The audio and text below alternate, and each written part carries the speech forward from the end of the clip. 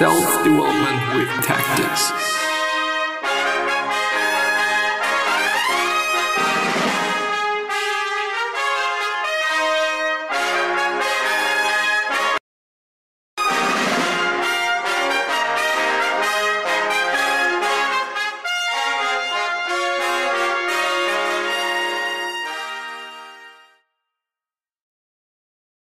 So, we're gonna go ahead with the meaning of life in the sense of answers from philosophy.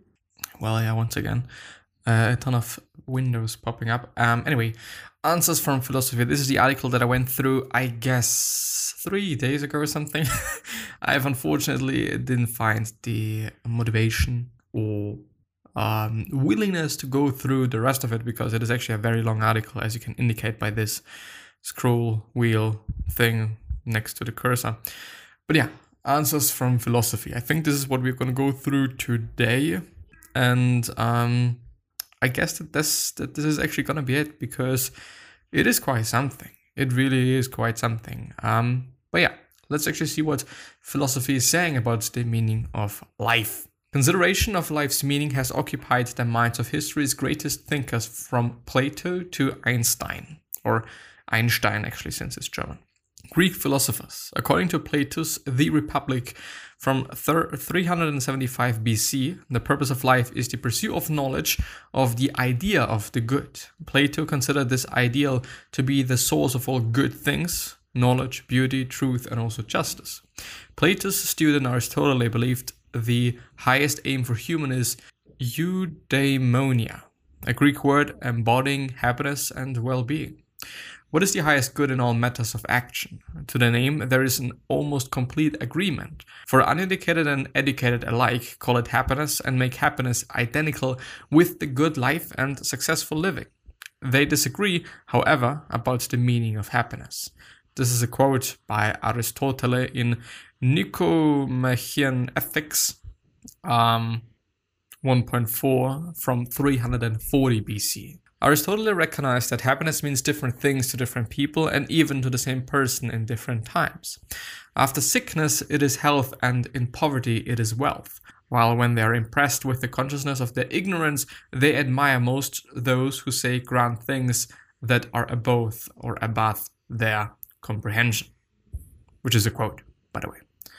Epicurus believed that intrinsically pleasure is the only good and pain only evil. He taught that the best life is free of fear and free of pain. When we say, then, that pleasure is the end and aim, we do not mean the pleasures of the prodigal or the pleasures of sensuality, as we are understood to do by some through ignorance, prejudice, or willful misinterpretation, or misrepresentation.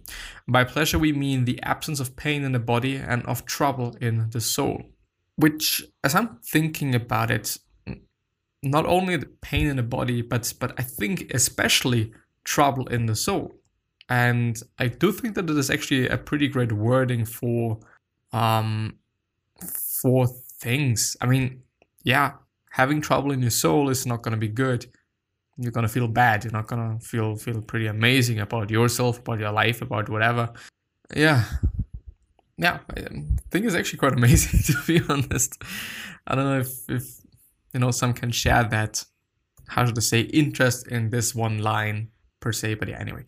Middle Ages. The 8th century Buddhist monk Santideva advocated an effort to, quote-unquote, to stop all the present and future pain and suffering of all sentient beings and to bring about all present and future pleasure and happiness. Which is a quote, by the way. Santideva wrote the Bodhicariyavatara, which is popular in Tibet to this day. The Dalai Lama called it his favorite religious work. I should dispel the misery of others because it is, by the way, gotta change something. Yesterday, not even kind of, but I had a cheat day. Was eating quite a lot, and also today I was eating different things like fried and stuff, and it's, consciously not that much. But I'm gonna stand up.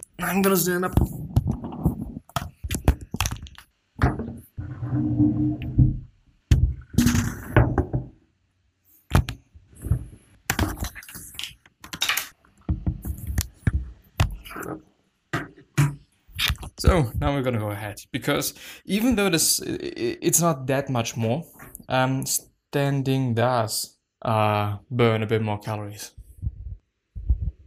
Just got a comment, your views are super few. Yeah, I know, man. I know. But anyway, it's actually not doing me any good, those cheat days. For the soul, yeah, maybe. Physically, definitely not. I feel not that good today, but yeah, anyway. Even though physically, in terms of appearance, I do look quite good today, which is a surprising thing, and I guess that I fucked up something. Probably when it comes to fat intake, but yeah. Another topic for another video. Santideva wrote the Bodhika something, which is popular in Tibet to this day. The Dalai Lama called it his favorite religious work. And there is a quote, "I should dispel the misery of others because it is suffering just like my own. And I should benefit others because they are sentient beings just like myself." From 700 AD. One of the great works of Middle Age philosophy is Summa Theologica, summary of theology, by the Christian theologian Thomas Aquinas. It remains a cornerstone of Catholic thought and teaching. Aquinas wrote that perfect happiness cannot be found on earth and only comes with a future union with God, the universal good. And there's a quote, "It is impossible for any created good to constitute man's happiness, for happiness is the perfect good which lulls the appetite altogether, else it would not be the last end if something yet remains to be desired. Now the object of the will, i.e. of man's appetite, is the universal good, as the object of the intellect is the universal true. Hence it is evident that naught can lull man's will save the universal good." From Summa Theologica from 1485. Aquinas advocated that on earth man lead a life of virtue, which he defined as having, quote-unquote, a good habit productive of good works. Enlightenment. The Enlightenment was marked by the introduction of the scientific method, and which, by the way, that I think I've covered it in some videos before, but yeah. And a rejection of absolute monarchies. In their place emerged constitutional governments with powers limited by law, supporting individual rights, liberty, and religious freedom. Liberalism. John Locke, whom you all know, I guess, was one of the greatest influences behind this transition. He is considered the father of classic liberalism, the idea that protecting individual liberty and balancing the rights of individuals across society is the highest aim and mission of government. Locke's writings influenced the founders of the United States as well. Sir Thomas Jefferson considered Locke, together with Bacon and Newton, to be the three greatest men that have ever lived. In the Declaration of Independence, Jefferson quotes Locke almost verbatim when he wrote that man possesses unalienable rights, that among these are life, liberty, and the pursuit of happiness. As Aristotle noticed millennia before, people have different conceptions of happiness. By ensuring individual liberty, each person is free to pursue happiness in a manner they see most fit. The next point, utilitarianism. The Enlightenment witnessed other rediscoveries of old ideas. Channeling Epicurus, the philosopher Jeremy Bentham wrote, "Nature has placed mankind under the governance of two sovereign masters, pain and pleasure.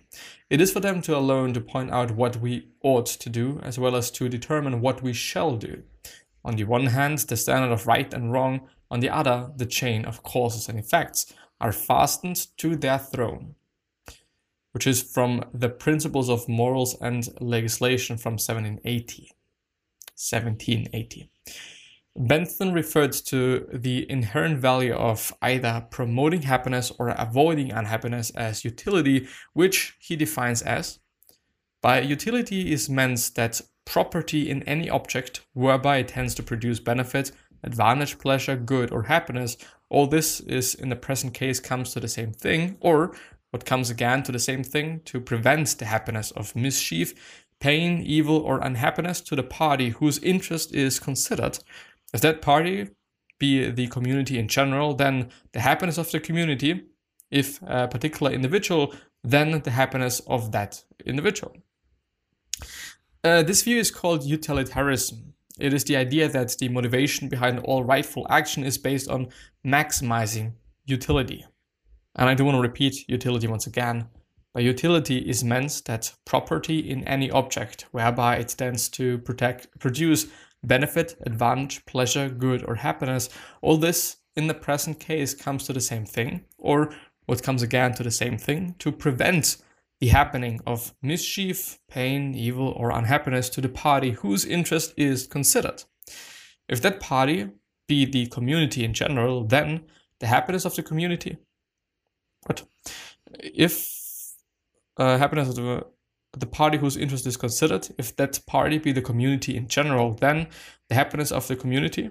If a particular, what? Then the happiness of the community. If a particular individual, then the happiness of that individual. Modern times, which is once again the next point. Before Charles Darwin's 1895 publication of On the Origin of Species, the appearance of life and order in nature could only be explained by the existence of some divine plan or design. Modern philosophies seek meaning in life that arose naturally, some might say accidentally, without a divine purpose, reason, or intention. And that's actually some sort of a family tree thing. And on the very top, we're having man. Then there's gorilla and orang-utans, chimpanzees, gibbon, ape man, bats, apes. And on the very, very bottom, we're having monera, as well as egg animals and infusoria, and worms, and primitive worms, and chordata animals, and so on and so on. Which, by the way, is Ernst Haeckel's Tree of Life from the Evolution of Man, 97, it's all right. Depicts humanity emerging from simpler life forms rather than a direct act of creation by God. Nihilism, and when we're talking about nihilism, who should we talk about but Friedrich Nietzsche? Believed that the idea that good is dead leads to nihilism, a denial that life has any meaning, purpose, or value. A nihilist is a man who judges of the world as it is that it ought not to be, and of the world as it ought to be that it does not exist. According to this view, our existence, action, suffering, willing, feeling has no meaning. I repeat, a nihilist is a man who judges of the world as it is that it ought not to be, and of the world as it ought to be that it does not exist. According to this view, our existence, action, suffering, willing, and feeling has no meaning. Which is by Friedrich Nietzsche in The Will to Power, published in 1910. While nihilism rejects the value of life, materialist and naturalist philosophers reject only a purpose to life. In Richard Dawkins' The God's Delusion, James Watson, the co-discoverer of DNA, embodied this view when he said, "I don't think we are for anything, we are just the products of evolution." Many biologists now believe that if life has any inherent meaning, it rests solely in terms of the propagation and survival of genes, which is then also going to include like reproduction and stuff like that, I guess. So Einstein, however, rejected the view that life is meaningless. And there's a quote, "What is the meaning of human life, or for that matter, of the life of any creature? To know an answer to this question means to be religious." You ask, does it make any sense then to pose this question? I answer, the man who regards his own life and that of his fellow creatures as meaningless is not merely unhappy, but hardly fit for life. Which is by Albert Einstein in Mein Weltbild, or my Worldview, from 1934. Humanism. Defying Nietzsche's prediction, humanism is a non-religious philosophy that recognizes value and purpose in human existence. Humanism is a progressive philosophy of life that, without supernaturalism, affirms our ability and responsibility to lead ethical lives of personal fulfillment that aspire to the greater good of humanity. We aim for our fullest possible development and animate our lives with a deep sense of purpose, finding wonder and awe in the choice and beauties of human existence. The Third Humanist Manifesto from 2003. The next, naturalistic pantheism. Rather than see no meaning in the natural world, naturalistic pantheism finds meaning in all of it. It reverses, all life everywhere, as well as the universe and environments that make life possible. Naturalistic pantheism can be viewed as a broadening of humanism to bring respect for the rights and lives of all creatures. Paul Harrison, who launched the World Pantheistic Movement in 1997, advocates an active respect and care for the rights of all humans and other living beings, which I, by the way, think is a good idea. I mean, yeah, animal rights and stuff like that. I think it is very important, especially when it comes to animals that we're eating, so that we are not killing them just so horribly and stuff like that. This is what I'm mainly having in mind. According to this view, the meaning of life is to care for and respect nature, the environment, and all forms of life. There's actually a summary of answers. On the question of the meaning of life, we have reviewed answers from ancient civilizations, world religions, and philosophical traditions. We are left with a smattering of answers with no clear consensus, but despite a lack of consensus, we have noticed common themes. The first point is live virtuously. The ancient Egyptians and Thomas Aquinas say we ought to live a virtuous life with the promise of a happy and eternal afterlife. Confucianism says virtue leads to a happier and more peaceful life here on earth, and Hinduism considers it a duty or dharma. Enjoy life. The ancient Sumerians say we should eat, drink, and be merry. The Hindus call this karma. Aristotle called it happiness, Epicurus and Santideva called it pleasure. Liberalism recognized self-defined pursuit of happiness. Utilitarianism advocates maximizing happiness. Reduce suffering. This is the primary objective in Buddhism and also advocated by Santideva and utilitarianism. It is implicit in humanism and naturalistic pantheism, whose ethics say we must respect life. Develop and grow. The ancient Persians said the purpose of life is to collect experiences for the fight of good versus evil. Plato said it is to gain knowledge of the good. The Mormons say it is to gain experience and development and develop ourselves to experience the fullness of joy. Sikhism says life's purpose is to learn and for our soul to blossom forth in lush profusion. Confucianism says we can find meaning in ordinary human experience. Then improve the world. So not only ourselves, but also the world around us. Judaism says working to build a better world is the primary aim of life. Hinduism recognizes the importance of work, artha or artha. The aim of Confucianism is to fashion a harmonious society. Shinto says humanity's purpose is to be a self-developing creative spirit on earth. Thomas, whatever, but I think it is Thomas, isn't it? Aquinas says on earth, our purpose is to be productive of good works. Naturalistic pantheism, says to reverse the natural environment, or I don't actually know.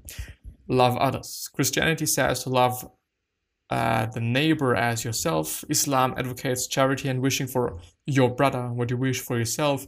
Confucianism says what you do not wish for yourself, do not do to others. And Taoism says to see and love the world as yourself. Humanism preaches aspiring to the greater and good of humanity, which I, by the way, think is a good idea. Like always expecting people to be good internally and not bad, or not expecting but assuming.